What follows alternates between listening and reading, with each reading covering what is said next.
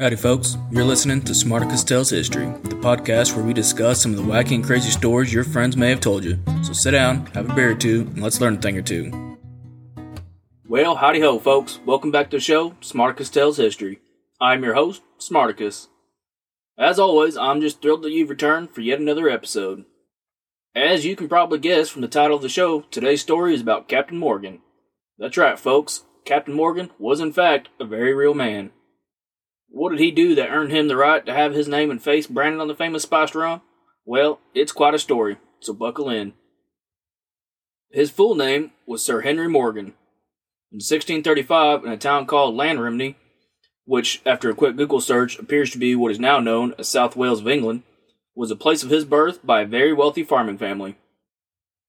Unfortunately, from the research that I conducted, there was not a lot of information on his childhood. It is heavily rumored that he was kidnapped, which at the time was also known as Barbados, which I personally would vote the use of that word back into meaning.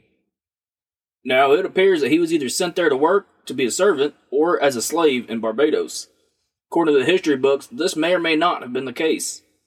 But it was written by a man of the name Alexandre Excumelin, who happened to be Morgan's surgeon in Panama and joined him on his journeys.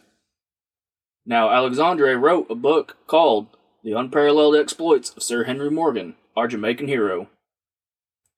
Now, there is no real evidence that actually even proves if Morgan really was a Morgan at all. So, in Alexandre's writings, it says that Morgan's father was a well-to-do farmer, but there is no evidence to prove that he really was his father, and that it was just assumed he was biologically related to the Morgans who resided at what is now known as the Tredegar Mansion. In fact, there is no convincing evidence, period. And because of this, even the UK Trust acknowledges this possibility. Now, Morgan could simply have married a woman whose father was related to the Morgan family, thus still calling him father. Anyways, apparently when Morgan had caught wind of Alexandre's writings, he sued him. This action led to Alexandre having to retract his statement of how Morgan had actually ended up in the Indies. However, these writings are also the reason why Sir Henry Morgan is so famous in the first place, and the reason it is my go-to liquor today. But as I mentioned earlier, there is not much information about Morgan's childhood. So our story really begins in the year 1654, when Henry joined Oliver Cromwell's troops under a man named General Venables that was based in Portsmouth, which was part of the Caribbean expedition against the Spanish out in the West Indies. The following year, in 1655, Morgan befriended a man named Christopher Mings, whom, at the time, was a rather famous captain. Now, this friendship was the first step in building Morgan's career as a reputable sailor. Captain Mings had agreed to take Morgan under his wing and show him the ropes of what it was to be a sailor and gain the experience he would need to survive.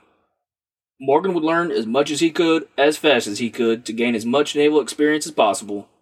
His lessons and training paid off in 1662, where he became the captain of a small seafaring vessel.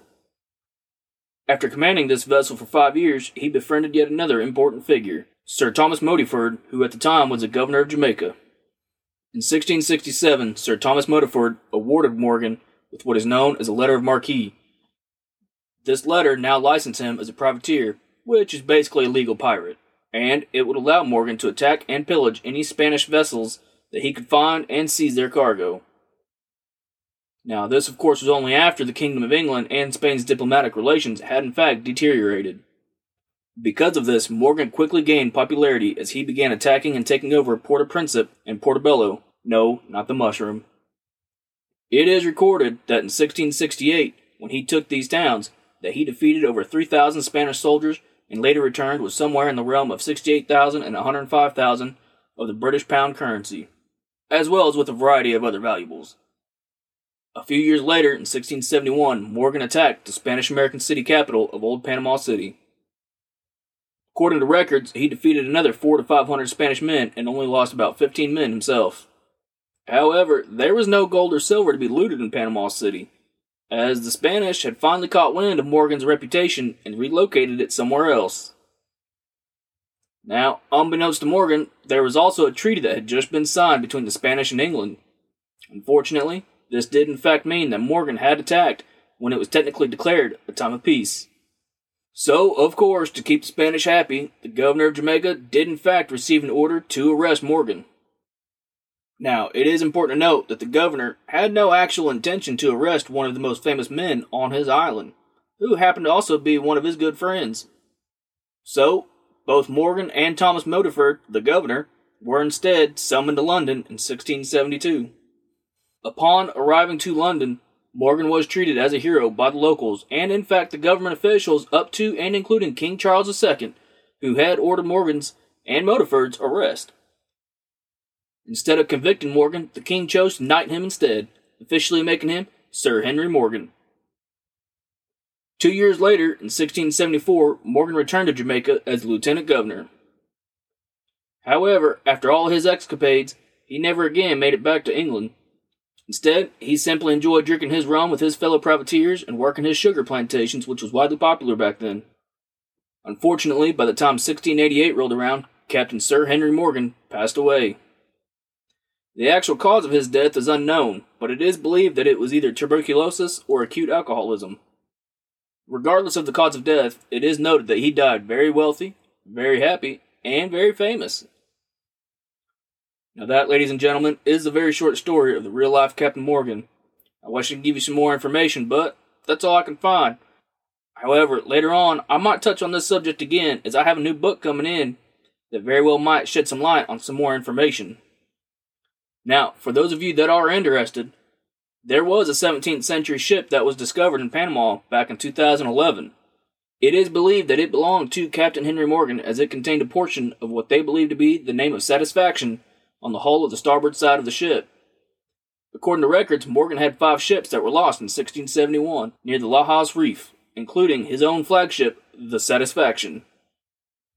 Inside that ship was many unopened cargo boxes and chests encrusted in coral. The expedition was funded by the rum company, Captain Morgan itself. The company joined the team and funded the program of the U.S. archaeologist from Texas State University after their own funding fell through. Now, they only joined the team after 6 iron cannons nearby were found, before they had actually discovered the ship, which sparked Captain Morgan's interest in the search. Now, all of the artifacts, including the cannons, remain the property of the Panamanian government, as well as any future artifacts that are to be discovered. The artifacts are preserved and on display at the Patronato Panama Viejo, which is what remains of the original Panama City. I hope you guys enjoyed the show, and if you have heard any wacky and crazy stories that you want told here, you can go to our Facebook page at Smartacus Tales History and leave a comment. Now, with that being said, I'll see you next time, and you guys have a wonderful, fantastic, and awesome day. Bye now.